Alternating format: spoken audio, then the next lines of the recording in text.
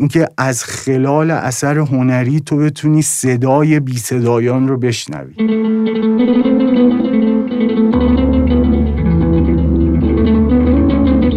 سلام، من محسنم و خوش اومدین به 55مین قسمت پادکست کتابگرد.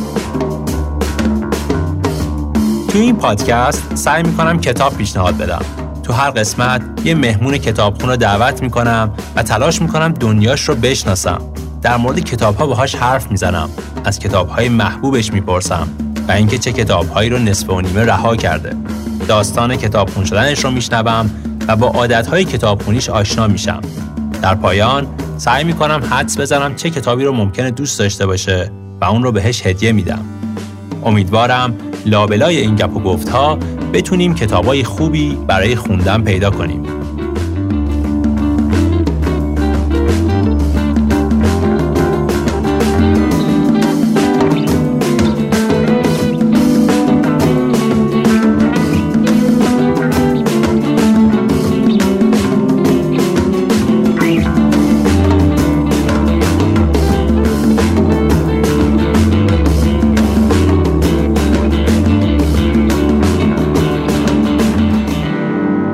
مهمون امروزمون تو دوران دبیرستان با کتاب خوندن‌های زیاد به این نتیجه رسید که رشته‌اش رو از ریاضی به علوم انسانی تغییر بده تا جامعه شناس بشه، چون فکر می‌کرد با جامعه شناسی میتونه دنیا رو تغییر بده.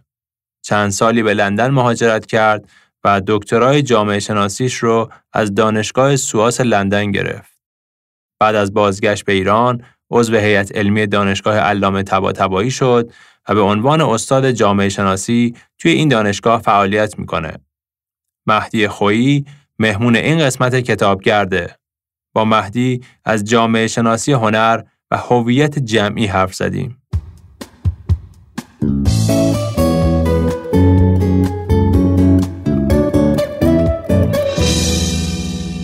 سلام مهدی عزیز، خیلی خوش اومدی به پادکست کتابگرد. سلام حسین جان، خیلی ممنونم که منو دعوت کردین. برای اینکه بیشتر باهات آشنا بشیم، اگه بخوای یه برشی از زندگیت رو بگی که تأثیر زیادی رود گذاشته و بخشی از شخصیت امروز تو ساخته، داستانش رو چطور شروع میکنی؟ ببین، راستش زمانی که شما منو دعوت کردین من رفتم و یه سری پادکست ها رو شنیدم که آشنا بشم با کارتون و اینا. البته که از آشنایی فراتر رفت و همونطور که بهت گفتم درگیر شدم و خیلی لذت بردم. اول دمتون گرم واقعا. این سوالو بهش فکر کردم، علیرغم اینکه واقعا به چیز دیگه ای فکر نکردم که بیام اینجا بگم، ولی این سوالو بهش فکر کردم و اصلا فکر کردنم به این سوال باعث شد که این مسئله مثلا همین وجودی پیدا بکنم، این که من چرا نقطه عطفی تو زندگیم ندارم، چرا نمیتونم مثلا یه جایی رو، ولی به این نتیجه رسیدم که من دوره‌های مختلفی رو تو زندگیم گذروندم که هر دوره‌ای بالاخره اتفاق برجسته‌ای داشته و مثلا این دوره‌ها با این اتفاقات به گونه‌ای به هم متصل شدن و بالاخره شالوده وجودی منو ساختن. امیدوارم که اینکه نمیتونم نقطه عطفی پیدا بکنم به این معنا باشه که نقطه عطفم در آینده است ان ولی تا به حال اینجوری بوده. میگم دوره هایی که اتفاقاتی داشته که هر کدومشون تو زندگیم مهم و تاثیرگذار بوده. اگر بخوای میگم آره میخواستم اگه یکیشو بخوای بگی کدوم انتخاب میکنی؟ ببین میگم یکیشو نمیتونم انتخاب بکنم، ولی ببین مثلا یه دوره‌ای که هست قبل از اینکه آدم مثلا به بلوغ فکری و اینا برسه که در یک مسیری قرار داره توی زندگیش که بالاخره خودش زیاد انتخابی نداره، بنابراین این دوره رو ازش میگذرم. من یکی از مهمترین دوره‌های زندگیم دوران دبیرستانم بود که اتفاقات اصلی تو این دوره اینه که کتابخون شدم و تغییر رشته دادم از ریاضی به علوم انسانی برای جامعه شناسی.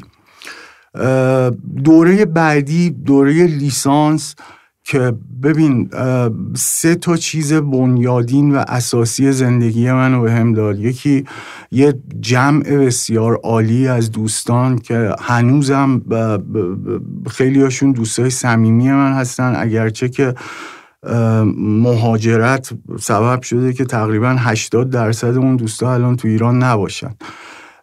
دو این که عاشق شدم تو دوران لیسانس و سه این که بالاخره یعنی جامعه شناسی رو نه اینجور بگم شانس آوردم که جامعه شناسی رو نه اینکه فهمیدم، میدونی مسئلم شد. یعنی گفتم ببین علیرغم اینکه حالا انتخاب کردم فلان، گفتم ببین من میخوام این کارو بشم، یعنی این چیزیه که من میتونم.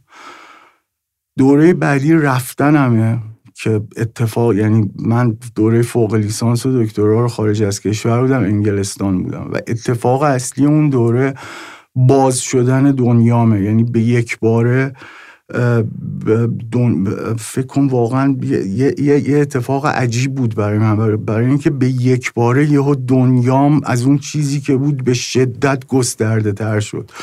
آدم‌های مختلف، کسانی که خیال می‌کردی مثلا در یک جایی دارن زندگی میکنن، حالا راجبشون یه چیزی خونده بودی فلان، اینا رو به عینه می‌بینی، زندگی‌هاشون رو می‌بینی و چقدر موجود متفاوت و چقدر تفاوت و همه این دیدن این تفاوت‌ها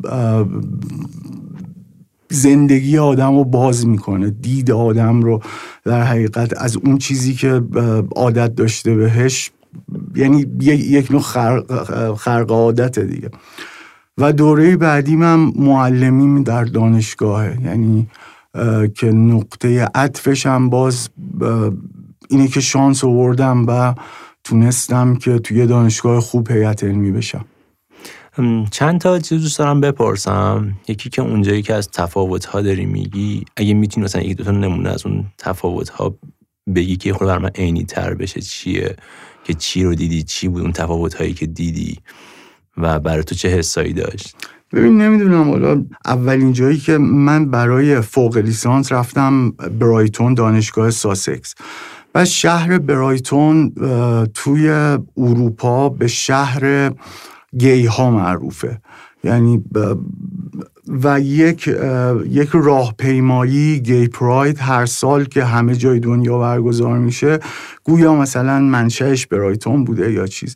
اولین تفاوتی که، یعنی اولین، نه اینکه برای مثال دارم میگم، اولین نیست، برای مثال من از طی 3-4 روزی که همین راهپیمایی گی ها برگزار می شد و اینا، یه روزش خیلی روز اصلی بود و من اون روز تو خیابون بودم و اینها یعنی میدونی تفاوتی که اصلا تو ایران نمیتونی تخیل بکنی که یک لحظه‌ای بتونی انقدر با یک چیز متفاوت مواجه بشی. نه متفاوت نسبت به نورما، متفاوت نسبت به من، این خاطر که اینجا نورم معنی نداره.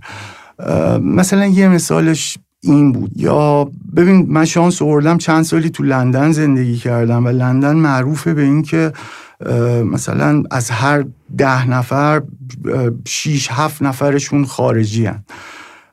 و این خب سبب می شد که ببینی دیگه توی دانشگاه، توی خیابون، توی مراودات و این چیزا به هم می رسید دیگه. یعنی هی این دنیای بزرگ می شد و منم هی به این نتیجه می رسیدم که آدما نسبت به هم دیگه متفاوتن، ارزشی ندارن نسبت به هم دیگه. یعنی هیچ تفاوتی نمیتونه مبنای ارزش داشتن کسی نسبت به دیگری باشه، چون که مسئله اینه که تمام اون آدم‌های متفاوت نسبت به من و احتمالاً من متفاوت در دید اونها نه موجودات بدی هستیم، نه شیطانی هستیم، نه مثلا ذات خراب و بدی داریم، بلکه روندی که ما رو به اینجا رسونده متفاوت بوده. آره. و یه سوال دیگه بازم شخصی میتونی جواب ندی، دوست داشتی که اونجا بمونی یا اینکه خودت خواستی که برگردی؟ ببین راستش من هیچ وقت ایدم موندن نبود. اگرچه که مثلا بدم نمیومد، شاید یه چند سالی بیشتر میموندم، ولی هیچ وقت ایدم موندن دائم نبود و هیچ وقت هم از برگشتن پشیمون نشدم، هیچ وقت. یعنی میگم اینم شانسم بود که تونستم برگردم و شغل مورد علاقم رو در حقیقت بگیرم که همین معلمیه. و حالا دوستان در مورد جامعه شناسی خود بیشتر گپ بزنیم که گفتی اونجا قبلش هم مورد علاقت بود و تغییر رشته دادی سر این قضیه. اصلا چی شد که به جامعه شناسی علاقه‌مند شدی؟ ببین، من توی دوران دبیرستان که بودم، از اول دبیرستان کتابخونی رو شروع کردم و خب خودت میدونی که کتاب خوندن یه دریه که باز میشه و تو وارد یه مرحله بعدی میشی، مثل اینکه یک لول جدیدی میاد جلوی پات که اون بیش از کتاب رو در بر میگیره. یعنی به نحوی تو رو نسبت به آن چیزی که داره میگذره حساس میکنه و خب این حساسیت آگاهی تو رو نسبت به اون چیزی، یعنی دنبال امور میگردی و اینا. من دوران مثلا دبیرستانم همزمان بود با دوران دوم با دوره اصلاحات دیگه و خب اون موقع قطعا یادته که نشر خیلی پا گرفت، دم دکه های روزنامه فروشی ملت وای میسادن صف و من تو این فضا قرار گرفتم و به جامعه شناسی یعنی گفتم من میخوام تغییر رشته بدم به این خاطر که جامعه شناس بشم، برم جامعه شناسی بخونم. چون که بالاخره البته که الان زمانی که بهش نگاه میکنم میبینم که قطعا بچگانه فکر میکردم، ولی یعنی اون موقع فکر میکردم که این چیزیه که باعث میشه دنیا رو تغییر داد. البته که الان هم به این معتقدم، ولی دلایل دیگری بوده در اون زمان و این ایده در واقع تغییر برای من انقدر زیبا بود و انقدر جذاب و گیرا بود که دنبال همین ایده تغییر رفتم توی یعنی فکر کردم که جامعه شناسی میتونه این ایده منو محقق بکنه و خدا رو شکر که الان هم فکر میکنم که اشتباه فکر نمیکردم. و الان که توی قضیه جامعه شناسی هستی، داری تدریس هم میکنی، مسئله و دغدغه‌ای که دنبال میکنی توش چیه؟ ببین، نسبت به دوره‌های مختلف، یعنی راستش من معتقدم که مسئله جامعه شناس و زمینه بهش میده. یعنی این امر اجتماعی رایجه که به من میگه که مسئله تو چی باید باشه. حالا من انتخاب میکنم که با چه روی کردی این مسئله رو برم سراغش به عنوان جامعه شناس، ولی به همین خاطر تو دوره‌های مختلف مسائل مختلفی قطعا هم برای من هم در سپهر جامعه شناسی ایران و اینها وجود داشته. منتها الان مسئله‌ای که من خیلی بهش فکر میکنم کانسپت مردمه. یعنی مردم علیرغم این که یک واژه عرفیه، اما توی جامعه شناسی به یک ترم مهمی تبدیل شده که راجبش خیلی صحبت شده و میشه یه صحبت در جریانه به اصطلاح. من خیلی این مفهوم مردم برام جذابه و الان مسئله اصلیم همین کانسپت، همین مفهومه. و گفتی که حالا بعد از مسئله این مهم اینه که با چه روی کردی به این قضیه نگاه میکنی و روی کردت نسبت به مردم چیه؟ ببین، اون روی کرد که مد نظرم بود در واقع مثلا همین انتخاب کردن یه روی کرد نظریه در جامعه شناسی، اگرچه که من واقعا یه وجه درخشان رشته جامعه شناسی برای من و برای خیلی های دیگه‌ای که میدونم این بوده که قبل از این که در واقع عینیت اونها رو بسازه، ذهن اونها رو میسازه. یعنی جامعه شناسی بیشتر رشته‌ایه که فرد جامعه شناس بیشترین انتفاع خود کسی میبره که جامعه شناسی میخونه، از نظر من اگر درست بخونه. به این خاطر که ایده‌ای دارم که در واقع یک نوعی پرورش میده ذهنو که بتونه که در نهایت امر درست رو از غلط تشخیص بده، به قول معروف سمت درست تاریخ وایسه. بنابراین اون رویکرد نظری که میگم از ذهنیت فرد جدا نیست و اون ذهنیت رو میسازه. من الان رویکردی که به مردم دارم از بنیانهای نظریش میگذرم، به این خاطر که اصلا در حوصله اینجا نیست. قبلش 3 گزاره راجع به مردم بگم که این 3 گزاره رو میشه به لحاظ نظری مستدل کرد، هم به لحاظ نظری و هم در ارجاع به عینیت کنونی و هم تجارب تاریخی. اول این که خصلت اصلی مردم تفاوته. ما مردم شبیه نداریم. مردم شبیه میشن یه دسته، یه گروه. خصلت اصلی مردم تفاوته و اساساً من مردم رو با متفاوت بودن میشناسم. دوم این که مردم به خودی خود وجود نداره. مردم ساخته میشه و ساخته شدن مردم با مداخله گری صورت میگیره. یعنی کانسپت مردمی که در روی کردی که من دارم به نحوی سرآخر این مردمن که رهایی بخشی رو ممکن میکنن، این مردم ساخته میشه و نیازمند مداخله است. و گزاره سوم این که ما الان در وضعیتی قرار داریم که اصلی ترین امکان این وضعیت ساختن مردمه.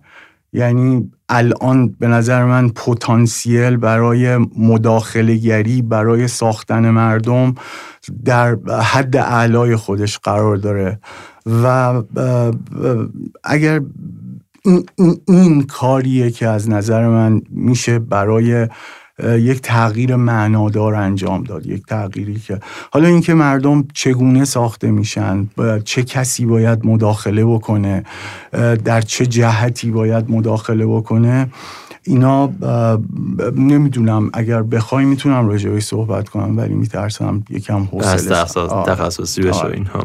ولی این برام جالب شد که گفتی که جامعه شناس، کسی که داره این کارو میکنه، اولین چیزی که تغییر میکنه برای خودشه. دوست دارم بدونم که آیا چیزی بوده که در خودت هم تغییر کنه وقتی که جامعه شناسی خوندی؟ یک نگاهی که قبلا داشتی و بعد تغییر کنه به واسطه اینکه رفتی جامعه شناسی خوندی؟ آره مدام این اتفاق برای من میفته. یعنی این اتفاق علالدوام در زندگی من میفته که نظرم عوض میشه. یعنی هم دیدم عوض میشه بعضی وقتا، هم نظرم عوض میشه، هم این که خودم در حال عوض شدنم دیگه. یعنی قطعاً میتونی مثلا بگی یه نمونه چیزی که تو ذهنت پررنگه تغییر کرده؟ یه مقوله اصلی و مهمی که حالا نمیدونم فقط جامعه شناسی دخیلش بوده یا چیزهای دیگه، هم مقوله نگاه به دین و مذهبه. یعنی اینکه حالا اگه بخوام تجربه شخصیمو بگم، من از یک خانواده خیلی مذهبی میام و در مدرسه به شدت مذهبی هم 12 سال درس خوندم و آموزه های مثلا مذهبی اونجا اول اینکه یک خوانش خاصی از تشیع بود که ارائه می کردن و ثانیاً خیلی زیاد بود، خیلی زیاد. یعنی مثلا جلسات مختلف فلان. و من بعد از اینکه از مدرسه در اومدم و حالا پا به دانه نگاه هم عوض شد به اون چیزی که در واقع بود. یا اینکه بخوام حتی خیلی شخصی تر بگم، نگاه هم به خاطراتم عوض میشه. یعنی اینکه مثلا من یک خاطره خوشی از یک دورانی دارم یا یک خاطره خوشی تو ذهنم هست و زمانی که برمیگردم بهش نگاه میکنم ببین انقدرم خوش نیست تو اینجا اینجوری دهنت سرویس شد اینجا مثلا. و این فهم نسبت به خودم رو مدیون جامعه شناسی هم، یعنی مدیون چیزی هستم که خوندم. ببین بذار یه چیز بگم که خیلی مثلا ما بحث رو در جامعه شناس خلاصش نکنیم و یکم عامترش بکنیم. من فکر میکنم که جامعه شناس روشن فکره. یعنی اصلی ترین خصلت جامعه شناس اینه که روشن فکر باشه و خب معلومه که روشن فکری محدود به جامعه شناسی هم نمیشه. به همین خاطر این روشن فکر در واقع همون کسیه که مداخله میکنه، همون کسیه که در مواجهه با مردم مسئولیتی رو قبول کرده که این مسئولیت از یه مثلا اخلاق استعلایی و اینام نمیاد، اتفاقا خیلی عینیه، خیلی بر مبنای یک تقسیم کار مدرن این اتفاق افتاده، مسئولیتی که مزایایی داره در چیزون. اما جامعه شناس این رو اختیار کرده که در واقع بتونه این مردم رو بسازه به نحوی. بنابراین جامعه شناس روشن فکره. خب من اینجا نیت دارم از این لحاظ که خود روشنفکر ممکنه بار معنایی مختلفی رو به ذهن برسونه. یعنی اصلا یک بار معنایی حتی ممکنه منفی هم باهاش باشه، به این معنی که خودش رو روشنفکر انگار از سطح جامعه و از سطح مردم جدا میدونه، فکر میکنه چیزای بیشتری میدونه و این حق رو داره که اون چیزایی که میدونه و فکر میکنه که درسته رو به یک جمع دیگه‌ای در واقع توصیه بکنه، یا اینکه فکر کنه اونها تو اون مسیر حرکت کنن و اگه تو اون مسیر حرکت نکنن بس اونا دارن اشتباه میکنن، نه اون آدم روشن فکر. یعنی میخوام بگم که خود این هم تو داشتم میگفتی انگار جامعه شناس برای خودش اینو میدونه که بخواد مردم رو مثلا بسازه یک چیزی شبیه این. نه اینجا میخوام بگم که یک ممکنه که این یک کشتابی این شکلی ایجاد بکنه. نه واقعا. ببین اون کسی که تو تشریحش کردی عزیز من روشنفکر نیست. یعنی حالا اینکه چرا ما اون رو روشنفکر میدونیم، یعنی در افواه اون رو روشنفکر میدونن، دلایلی داره. گرامشی یه نظریه پرداز اجتماعی و یه مثلا فعال اجتماعی و روشنفکر ایتالیایی بود که راجع به مفهوم یعنی روشنفکر رو به 3 دسته تقسیم میکنه. یکی میگه ما یه روشنفکرای سنتی داریم. روشنفکرای سنتی بر مبنای معرفت سنتی تلاش میکنن که افراد و مسائلشون رو به یه امر کلی استعلایی ارجاع بدن و مسائل افراد رو به اون امر ماورایی یا قدسی ارجاع میدن.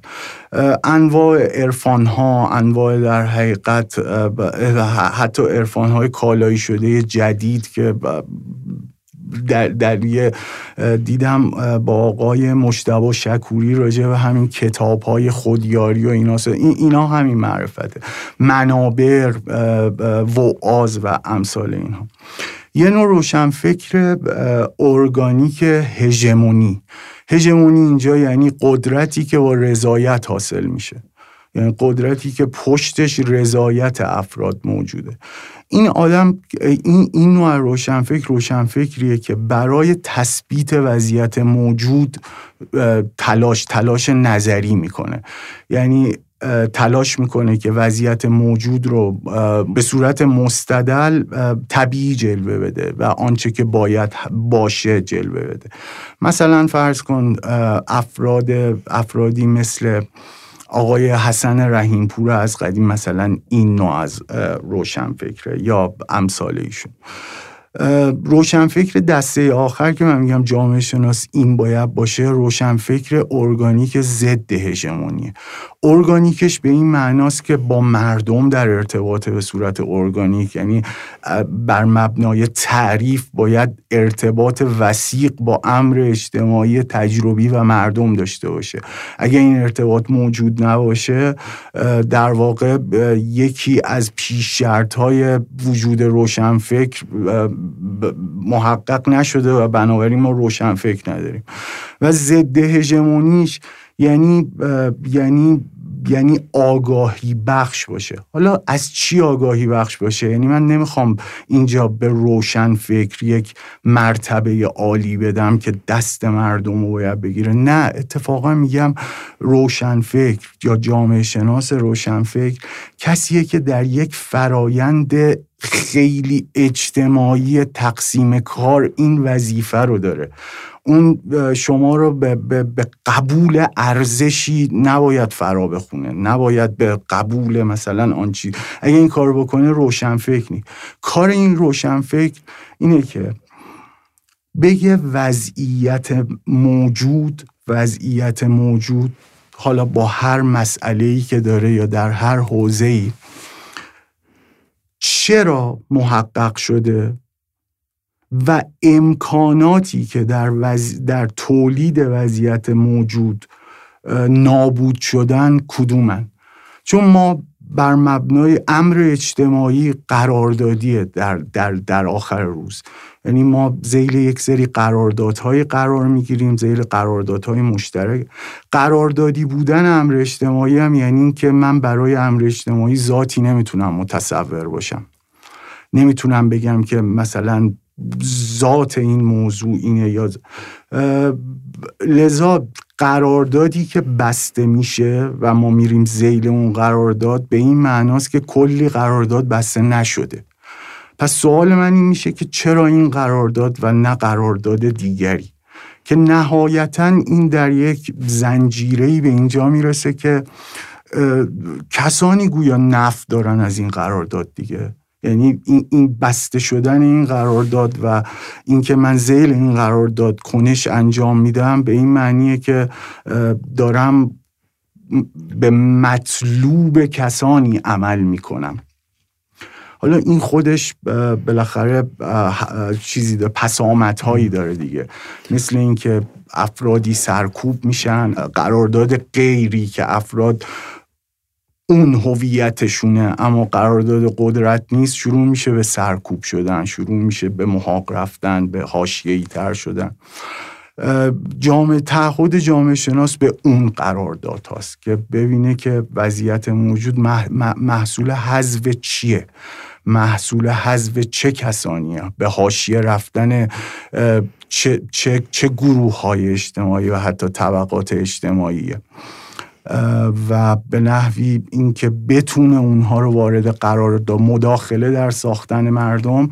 از نظر من همینه که بشه این خواست رو به خواست مردمی بدل کرد که افراد یا دیگری ها بیان ذیل قراردادهای پذیرفته شده، دیگه دیگری نباشن. لذا تمام هدف روشنفکر در این معنا از نظر من اینه که دیگری رو کمتر بکنه و بتونه قراردادهایی رو مستدل و موجه بکنه که اگرچه متفاوتند اما نسبت به هم دیگه ارزشی نداره.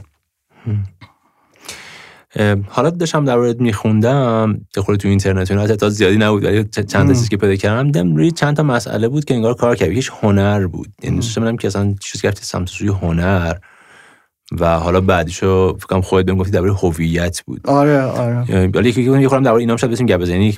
اولیش درباره هنر که اصلا چرا رفت سمت هنر، جامعه شناسی هنر. ببین من به مصرف کالای هنری همواره علاقه داشتم. یعنی بالاخره از همون زمانی که بهت گفتم کتابخون شدم و مثلا شروع به کتابخونی کردم، بالاخره مثلا رمان برای من، رمان یک اثر هنریه دیگه. من به مصرف رمان علاقه‌مند شدم یا به مصرف فیلم علاقه‌مند شدم، به شدت فیلم زیاد دیدم، همینطور موسیقی و این. آره به مصرف اینها علاقه‌مند شدم و در عین حالم من از زمانی که از مدرسه فارغ التحصیل شدم و وارد دانشگاه شدم، از همون سال اولم معلمی کردم. یعنی توی یه سری مدارس تو شهر تهران معلم بودم و یعنی درس اصلی هم که درس میدادم ادبیات بود و قبلترش هم خب خیلی شعر خونده بودم در همون دوران دبیرستان.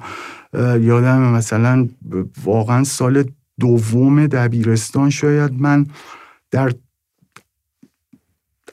یعنی نمیخوام قلوب کنم بگم همه، ولی واقعا اکثر قابل توجهی از کلاس ها من زیر میز داشتم شعر حفظ میکردم. یعنی میخوندم و حفظ میکردم، مثلا حافظ رو حفظ میکردم، اون تا چیزای دیگر میخوندم.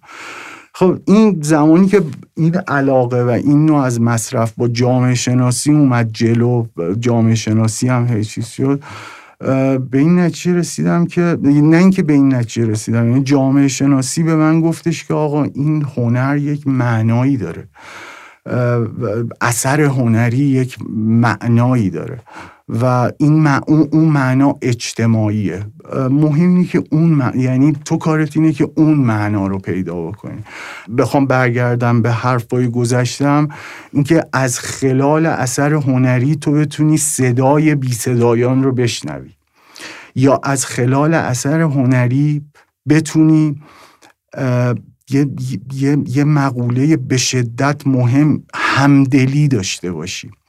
این رمان کاری که میکنه و برای من هم کرد و تجربه‌ای که خیلی راجع بهش شنیدم اینه که در تو همدلی ایجاد میکنه. یعنی تو خودتو، نه اینکه خودتو میذاری جای مثلا فلان، همینه که تو زمانی که با یک شخصیت رمان آشنا میشی، باهاش میری جلو، احوالاتشو میبینی، اشتباهاتشو میفهمی. ممکنه تو بگی من این کار نمی کنم، من اصلا اینجوری نیستم، اون تو اونو میفهمی و این باعث میشه که تو در یک حیات اجتماعی دیگری رو باش همدلی ایجاد بکنی. یعنی صرفا اونو به چشم دیگری اشتباه مثلا چیز نگاه نکنی، بلکه به چشم یک آدمی که دارای حقوقیه بهش نگاه بکنی. لذا این تلفیق جامعه شناسی و هنر، یعنی جامعه شناسی هنر که به شدت نهله معروف و شناخته شده ای هم هست در جامعه شناسی، یعنی هم ادبیات پیرامونش ادبیات زیادیه، هم تحلیل های موضوعی نسبت به مثلا فیلم، سریال، فلان اینا زیاده. من درون همین جامعه شناسی هنر به نحوی به دنبال همون کاری که روشنفکر باید بکنه میگرد. این نوع از کاری که من دوست دارم و هدف منه که انجام بدم اینه که همواره ادعاهاش رو در ارجاع به آنچه که موجوده مستدل بکنه. جامعه شناسی که نتونه یک مثلثی رو بسازه بین نظریه، زمینه یعنی آن چیزی که جاریه و متنی که معنای اجتماعی رو میتونه از اون دریافت بکنه، هر ضلع این مثلث نباشه جامعه شناسی ناقصه. قشنگ گفتی. حالا در مورد اون هویت چی اگه بخوای خودم بدونم؟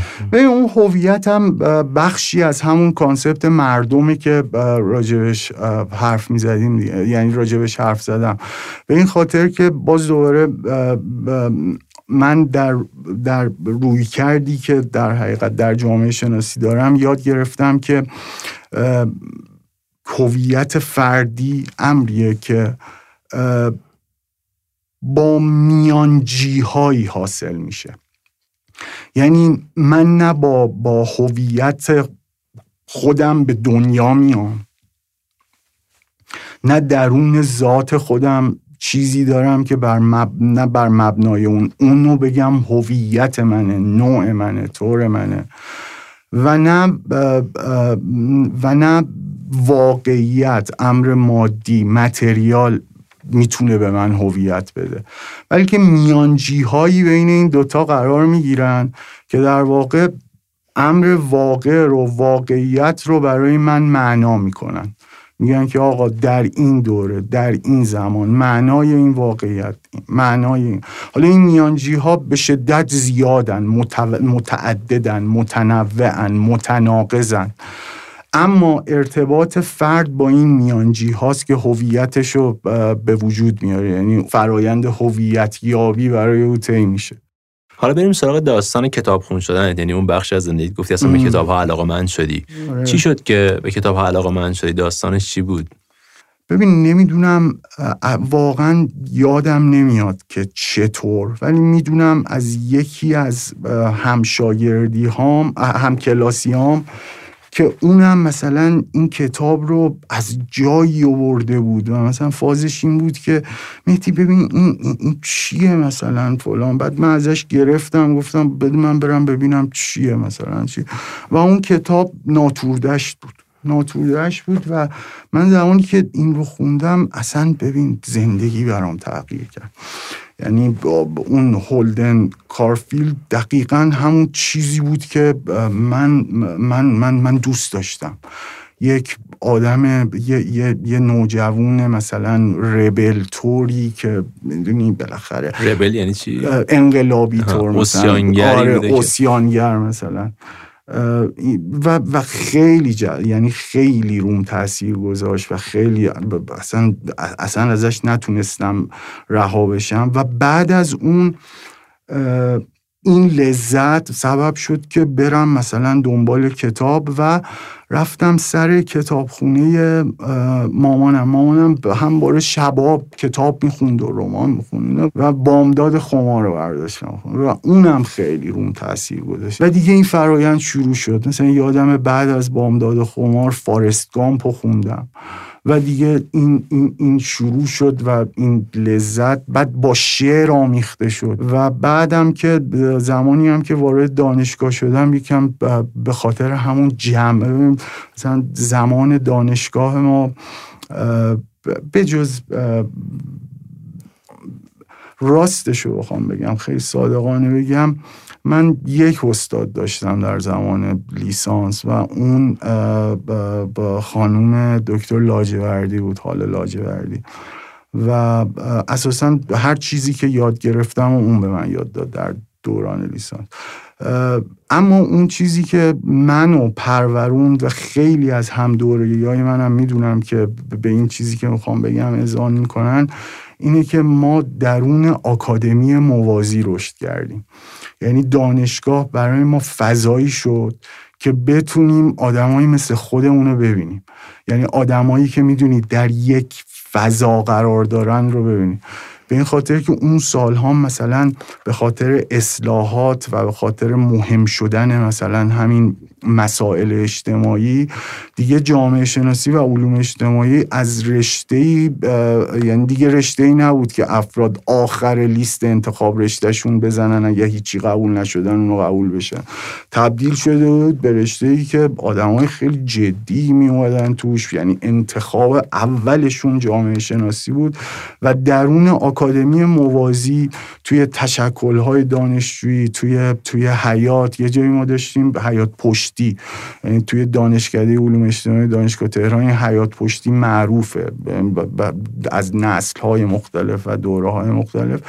و اونجا اون آکادمی موازی سبب شد که کتاب خوندن جدی‌تر بشه، دیگه یکم سلیقه شکل بگیره، انتخاب شکل بگیره، آشنایی چیز بشه و همین شکلی جلو اومد. ولی آره داستان یعنی بدوش و شروعش اون چیزه، همون ناتور داشته.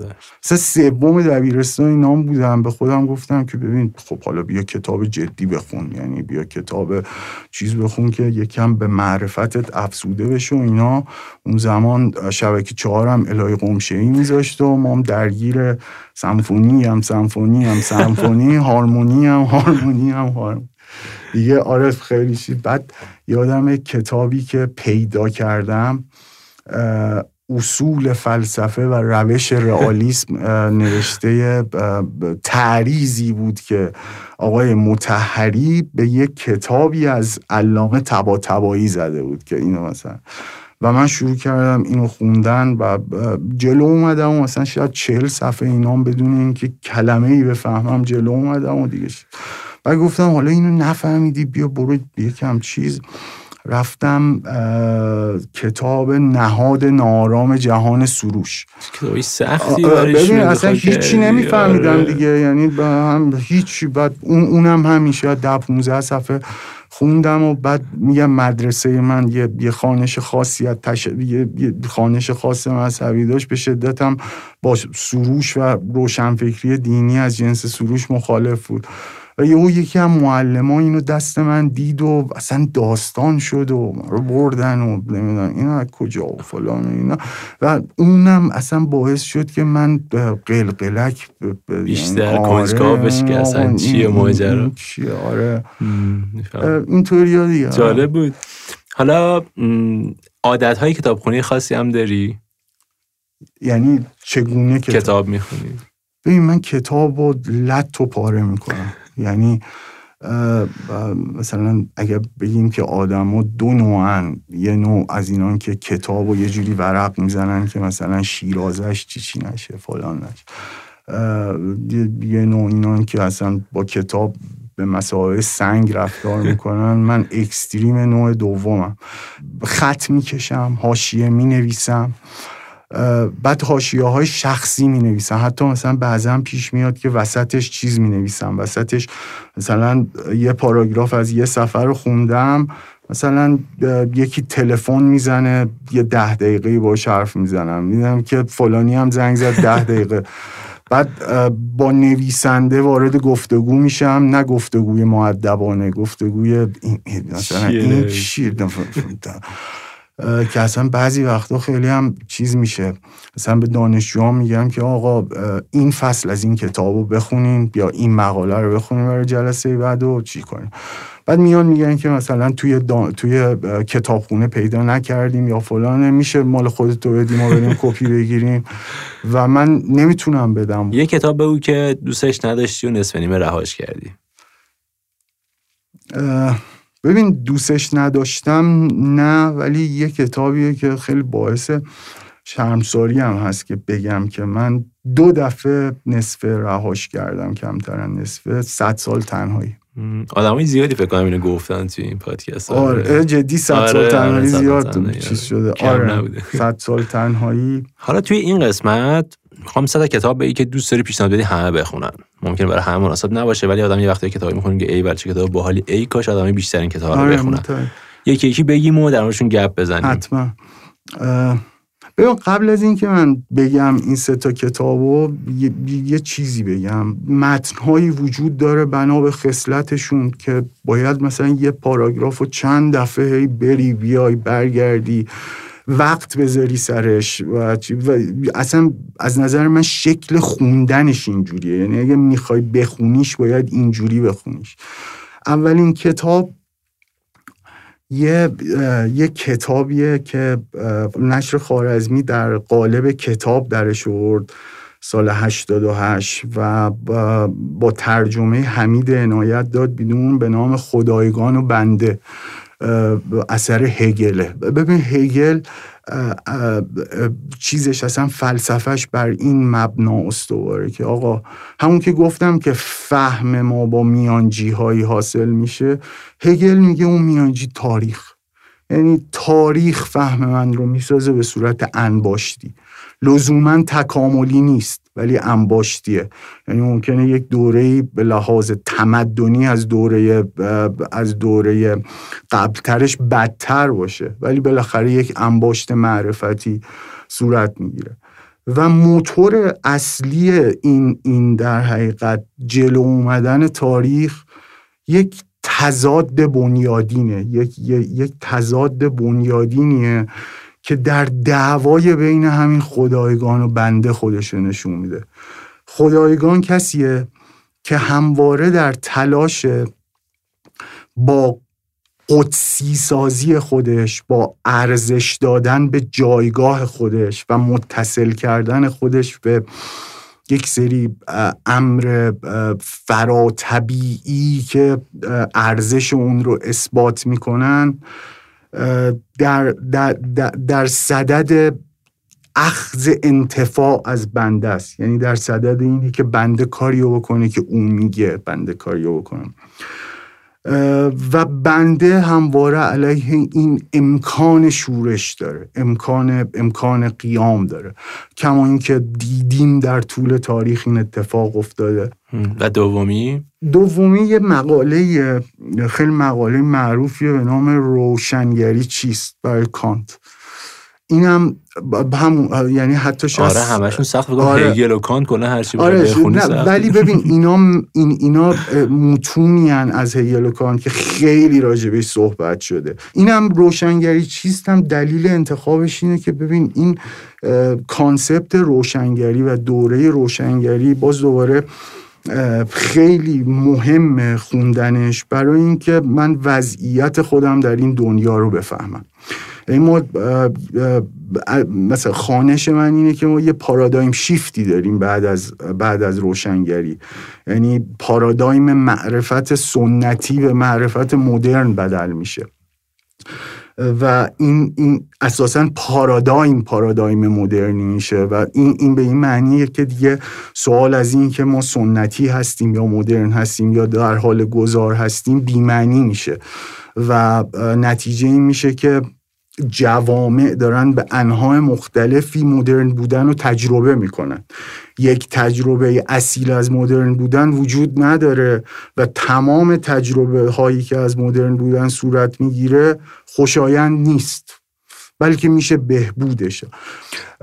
مثلا از این مفاهیم برجسته آزادی، برابری، حق، مدارا، پیشرفت و امثال اینها که باز اینا در عینیت یه چیزایی رو به وجود میارن که تعیین کننده ترین امور زندگی ما الان هستن، مثل دولت ملت و نظام سیاسی.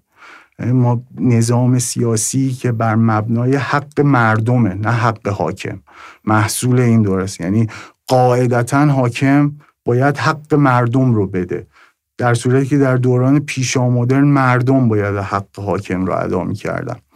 یا پیدایش علم، حتی توضیحاتش هم نشون میده که چقدر کتاب سختیه این. نه ولی این چیزه.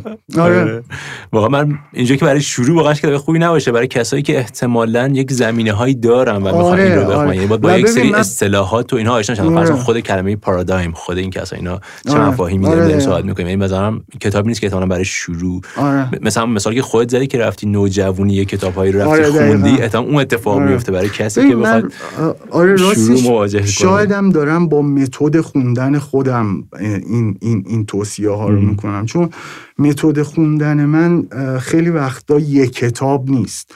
یعنی من مثلا میگم که آقا این موضوع و این موضوع رو مثلا در سطوح مختلف در چندین کتاب و مقاله میرم دنبالش و مثلا یه سطح مبتدی همین که با مفاهیمش آشنا میشم، سطح بعدی بعدی.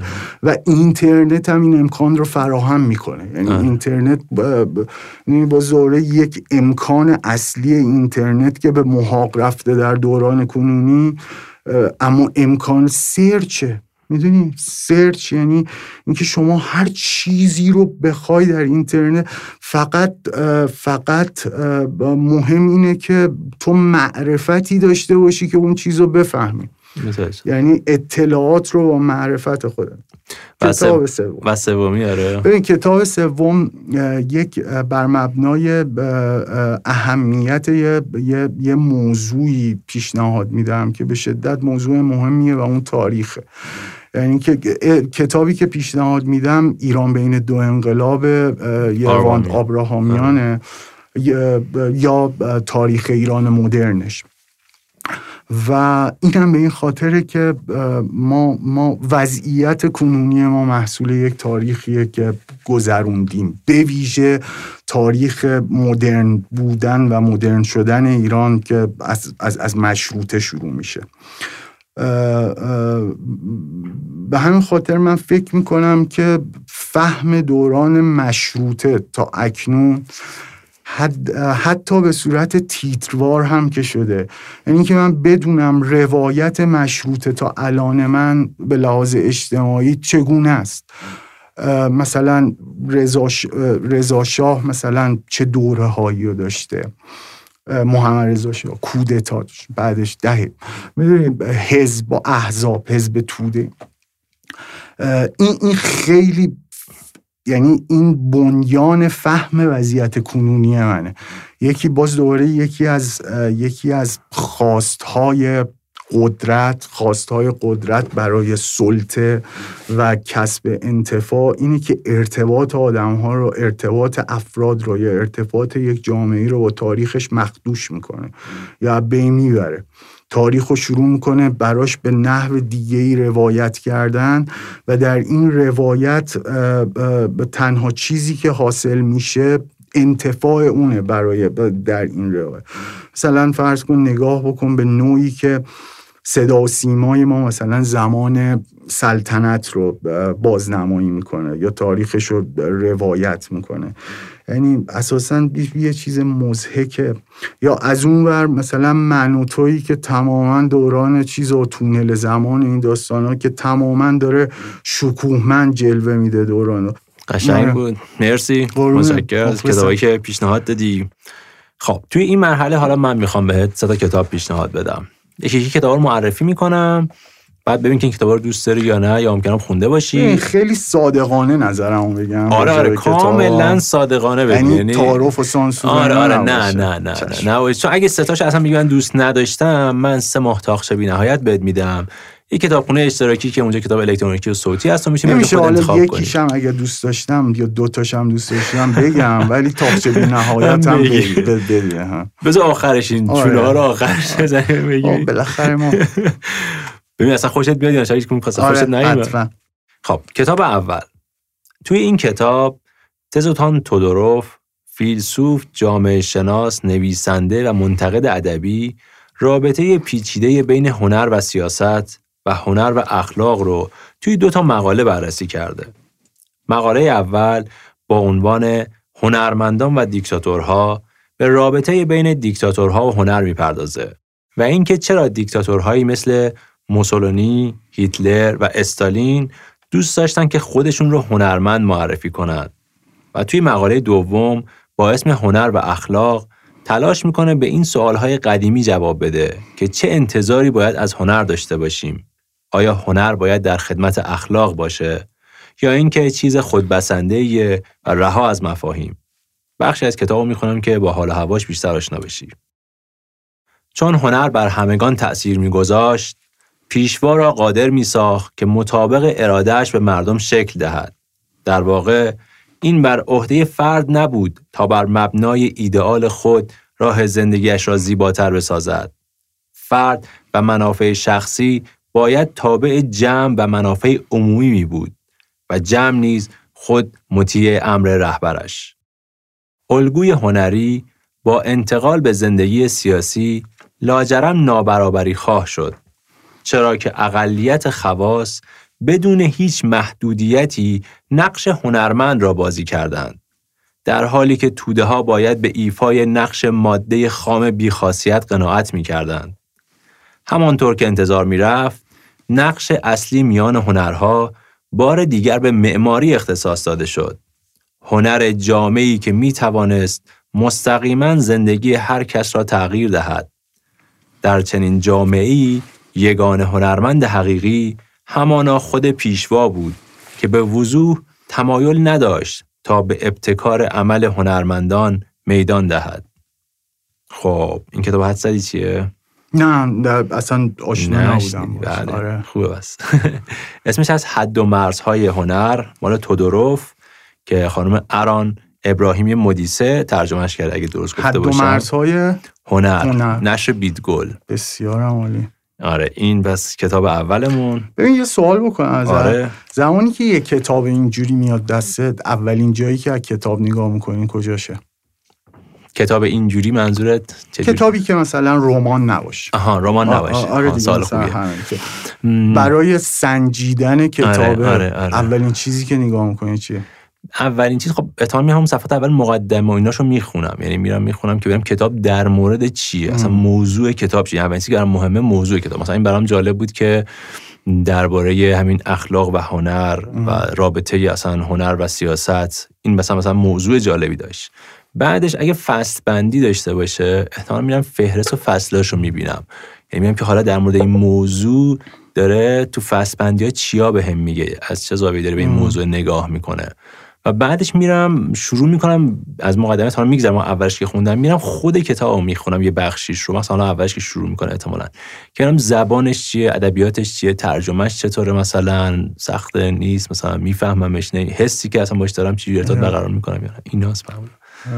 من زمانی که کتاب یعنی بالاخره یه سری کتابو جذبت میکنن، یا مثلا اگه کتابو بردارم اولین چیزی که نگاه میکنم ارجاعاشه. بیبلیوگرافیشه. ته کتابو نگاه میکنی. آره که بفهمم فضای طرف چی بوده در مثلا این چیز، چون با ارجاع فضای طرف میشه. ببین به نظر تو هنر و سیاست ربط دارن؟ ببخشید دوست دارم بدون، یعنی دوست دارم تو هم نظرتو بگی راجع به این که هنر چه ربطی به سیاست میتونه داشته، یعنی هنر به کجای سیاست میتونه ربط داشته باشه؟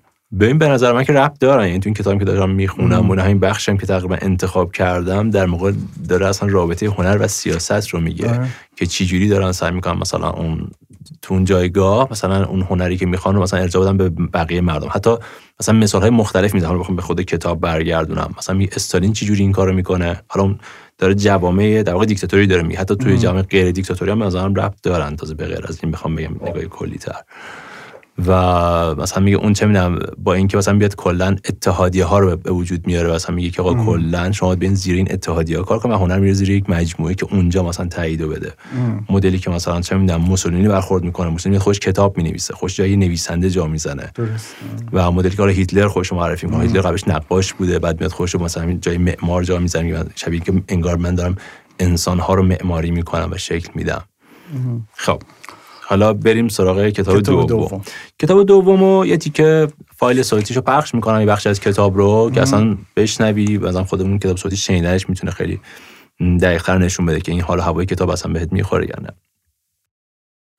سروان خسروی گفت شما هم که مدام مخالفخوان تعزیه مایید. میرزا حسن گفت روزی که مراسم اعدام داشتید یادتان هست؟ پیرزنی از بین جماعت داد زد ای شمر، ای خولی، ای افراسیاب، این یعنی همه اشقیا. ما هم جز اولیا نیستیم. اما سروان خسروی گفت از شما بعید است قضاوت سطحی بکنید. بساط یاغیگری باید برچیده شود. میرزا حسن گفت کدام یاغی؟ همینها که شب و روز مردم را غارت می کنند. چرا یاغی شدند؟ هیچ فکر کرده اید؟ از گشنگی، ناامنی، بیسوادی همین پاسبانهای شما کم مردم را غارت نمی کنند. آن وقت شما آمده اید دار ساخته اید، روی هیتلر را سفید کرده اید. ببین این آخرش منو یاد یه چیزی انداخت. کتابی از معروفیه. درست تا اینجاست. آره اسمشو میگم الان. اصلا شروع صحنهش با همین صحنه داره که میان یه داری توی یعنی شهر همین داری که گفت. معروفی واقعا یکی از محبوب ترین نویسنده های منه و خیلی الان بده که اسم این کتابو من یادم رفته. اشکال نداره، طبیعیه و من خواهم خیلی یادم میاد. نه خیلی دوست دارم که خودم یادم بیاد. میخوای خود قصهشو بیشتر بگم شاید کمک کنه؟ نه قصهشو کاملا چیزم اول حرف اول اسمو بگو.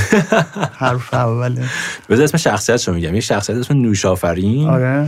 که در واقع پدرش سرهنگه. این کلا در زمان جنگ جهانی دوم تو حکومت رضاشاه پهلوی میگذره و حالا ماجرای اینه که برای تغییر اومدن مهاجرت کردن توی جای دیگه، شهر دیگه و ماجرای زندگی روایت همین نوشافرین داریم ما میشنویم و میبینیم. سال بلوا. آفرین. آره. ببین پس اینو خوندی؟ بله. ببین معروفی من واقعا یه دوره خیلی خیلی شیفته زیاد معروفی شدم. از جایی هم شروع شد که سمفونی مردگان رو خوندم و اصلا این سمفونی مردگان شاید اولین کتابی بود که من دیوانه‌وار خوندم. یعنی اینکه مثلا زمینش نمیذاشتم، بعد یهو مثلا 3 شب از فکرش پا میشدم میومدم دوباره مثلا چیزش میگم و میگم واقعا دیوانه‌وار و خیلی هم روم تأثیر گذاشت و هم خیلی دوستش داشتم. خیلی نثرش روم تأثیر گذاشت در نوشتن اینا و دیگه خوندم همه کارهای معروفی. اون موقع وبلاگی هم داشت از همون موقعی که میگم سالهای 82-83 که برای وبلاگ دیدم باید میرفتی توی دانشکده سایت دانشکده با یه وبلاگی داشت در حلقه ملکوت که اونجا یه سری شعر می نوشت و من اون شعرها رو هم خیلی دوست داشتم و خیلی می خوندم و اینا و واقعا باعث تأسفه که معروفی سرنوشتش این شد واقعا. یعنی چه میدونم در غربت مردن خیلی خصوصا غربتی که طرف بهش یعنی برای او هم غربته. یه وقت هست یکی مثلا رفته و کنده و چیز حالا و هر تا مثلا افرادی مثل معروفی همواره این پتک تو سرشونه که من تو غربتم تو غربت و این چیز میشه. مثلا نویسنده خیلی مثلا پررنگ تره. آره قطعا. چون اون مثلا انگار اون ریشه هاش و اون تمام چیزشو از مردمی میگیره که اونجا زیسته و زندگی کرده و میشناسه. یعنی سمفونی مردگان مثلا بدون این که تو اون مثلا مشاهده کرده باشی اون سبک زندگی خانواده ایلخانیون، نمیتونی مثلا رابطه پیچیده بین اورهان و آیدین، رابطه‌ایه که تو نمیتونی به صورت ابجکتیو بشی. یعنی قطعا باید درونش باشی تا بتونی به این درخشانی اون رابطه رو در بیاری. پس عملا یکی از گزینه‌هام سوختی اینو بریم سراغ سومی. بیشتر ما فکر میکنیم که فکر کردن چیزیه که توی ذهن ما جریان داره و اندیشه های ما خصوصی، شخصی، ذهنی و محرمانه‌اند. ما میتونیم استدلال‌ها، باورها و داوری‌هامون رو از دیگران پنهان کنیم. پیتر ال کالرو، استاد جامعه شناسی، توی این کتاب به ما نشون میده که فکر کردن و هویت ما میتونه یه جنبه دیگه‌ای هم داشته باشه. شیوه تفکر ما، روشی که یاد میگیریم فکر کنیم و موضوعاتی که دربارشون فکر میکنیم همگی بیرون از ما، یعنی از جهان اجتماعی سرچشمه میگیرند و به نمادها، زبان و به اجتماع مشترک وابستند.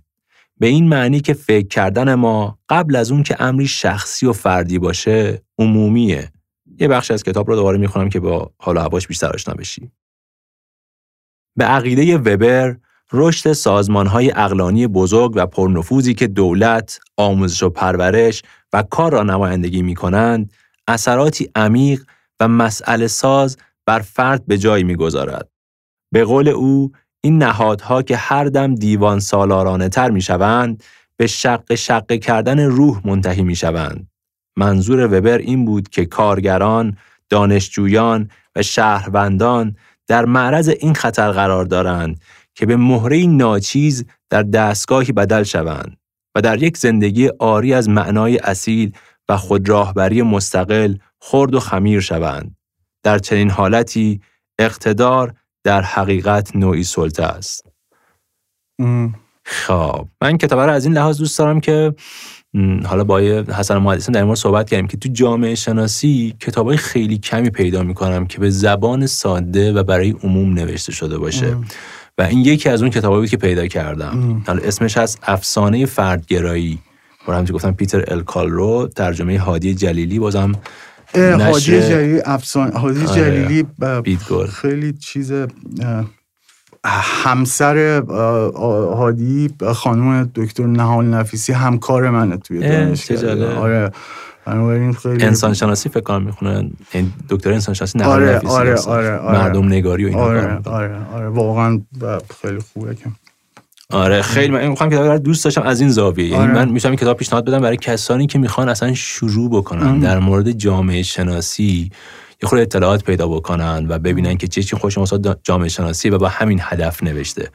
تا من این کتاب رو خودم بیشتر استقبال میکنم برای مثلا پیشنهاد دادن از این لحاظ که آدم‌های بیشتری احتمالاً میتونن با این کتاب‌ها رو بخونن برای شروع. حالا اگه دغدغه‌شون شد احتمالاً میتونن سراغ کتاب‌های دیگه‌ای هم برن. مثلا میگم خیلی اصلا با عینی و آمار، مثلا جالب اتیکش مثلا داره در مورد این صحبت میکنه که فرض کن تو آمریکا یه سری نظرسنجی انجام داده بودن بین مردم که چقدر فکر میکنین که شما خودتون میتونین در واقع بسازین اون چیزی که میخواین، رویا که دارین به دست بیارین خودتون، در واقع این به خودتون وابسته است این قضیه، اینکه خودت بساز و آدم خود ساخته‌ای باشه. این داستان ها رو در واقع داشت بررسی میکرد که اول نشون میده که تو سالهای مختلف، یعنی تو دهه‌های مختلف نظرسنجی رو انجام دادن. مثلا اول بوده 53% مردم فکر میکردن که خودشون نقش خیلی مهمی تو ساختن اون چیزی که میخوان دارن، بعد این شده 60%، بعد شده 70%.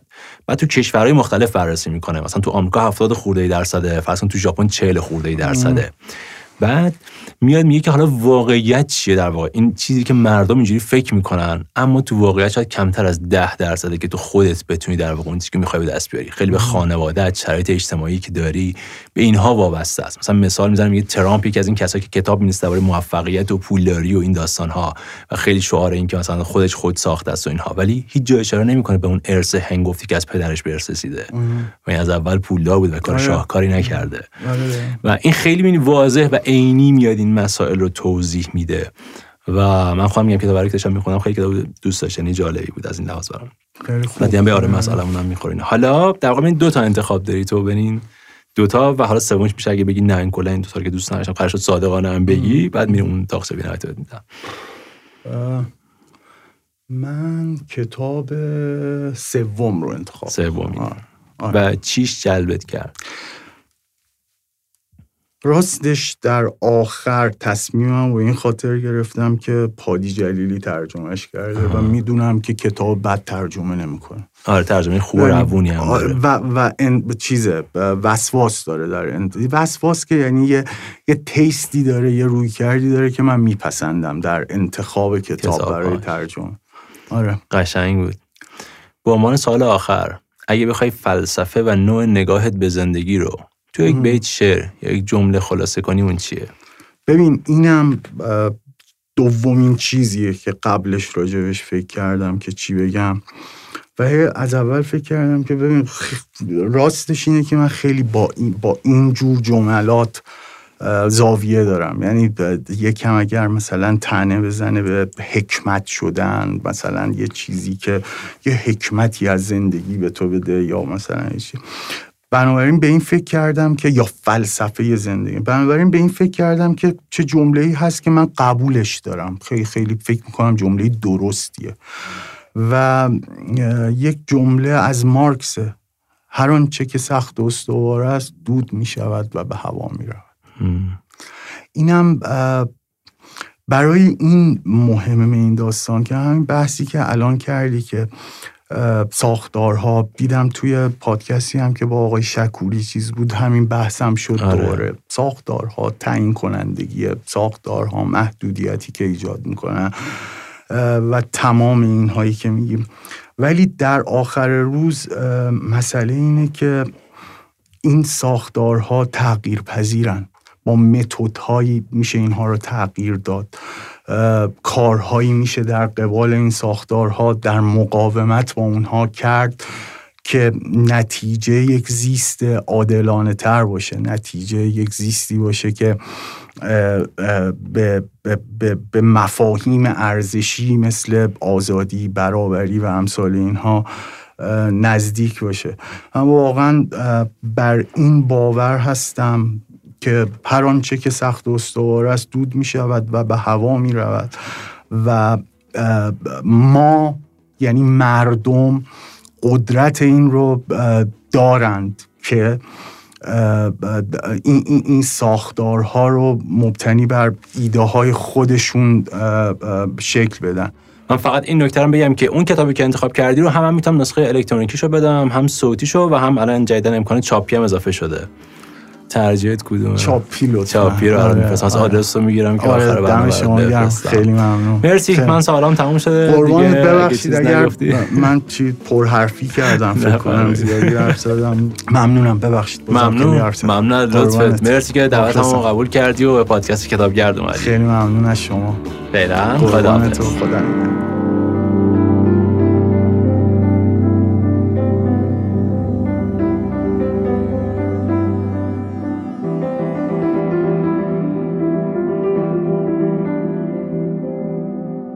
صدای هوشنگ ابتهاج رو میشنوید که بخش پایانی یکی از شعرهاش رو میخونه به اسم مرثیه.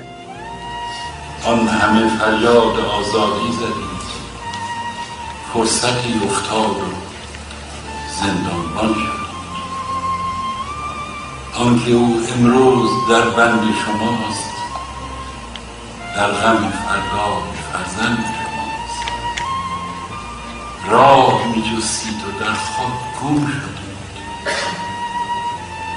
مردمی بودید اما چه نامردم شدید. کجروان بار آسان نرفینند، زشت رویان دشمن آیینند.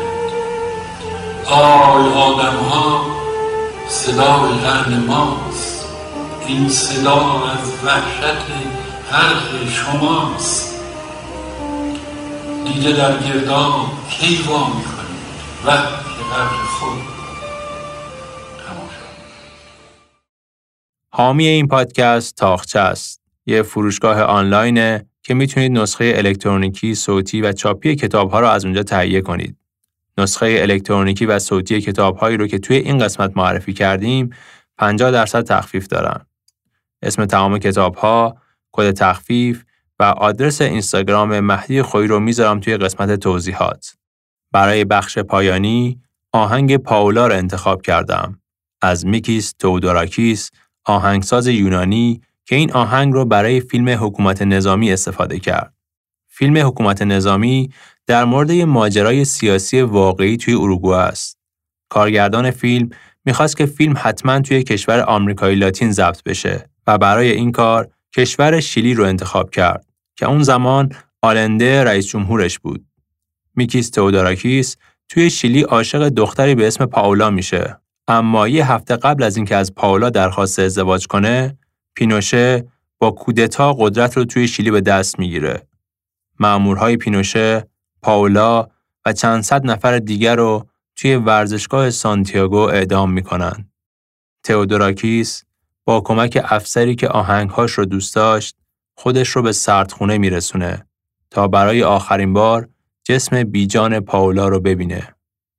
بعد از این دیدار با حال خراب به خونه برمیگرده و این قطعه رو به یاد پاولا میسازه که بعدها به عنوان موسیقی متن فیلم حکومت نظامی ازش استفاده میکنه.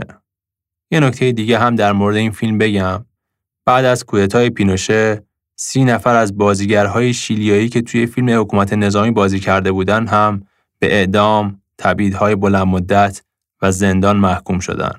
اگه این فیلم رو دیدید، پیشنهاد میکنم فیلم یک شب 12 ساله رو هم ببینید که اون هم بر اساس یه ماجرای سیاسی واقعی توی اروگوئه است و در مورد چند تا از زندانیاییه که توی فیلم حکومت نظامی دلیل زندانی شدنشون روایت شده بود. مثل همیشه منتظر پیام هاتون هستم. ممنون از همه شما که تا این لحظه با ما بودید. مراقب خودتون باشید. دمتون گرم و سرتون خوش.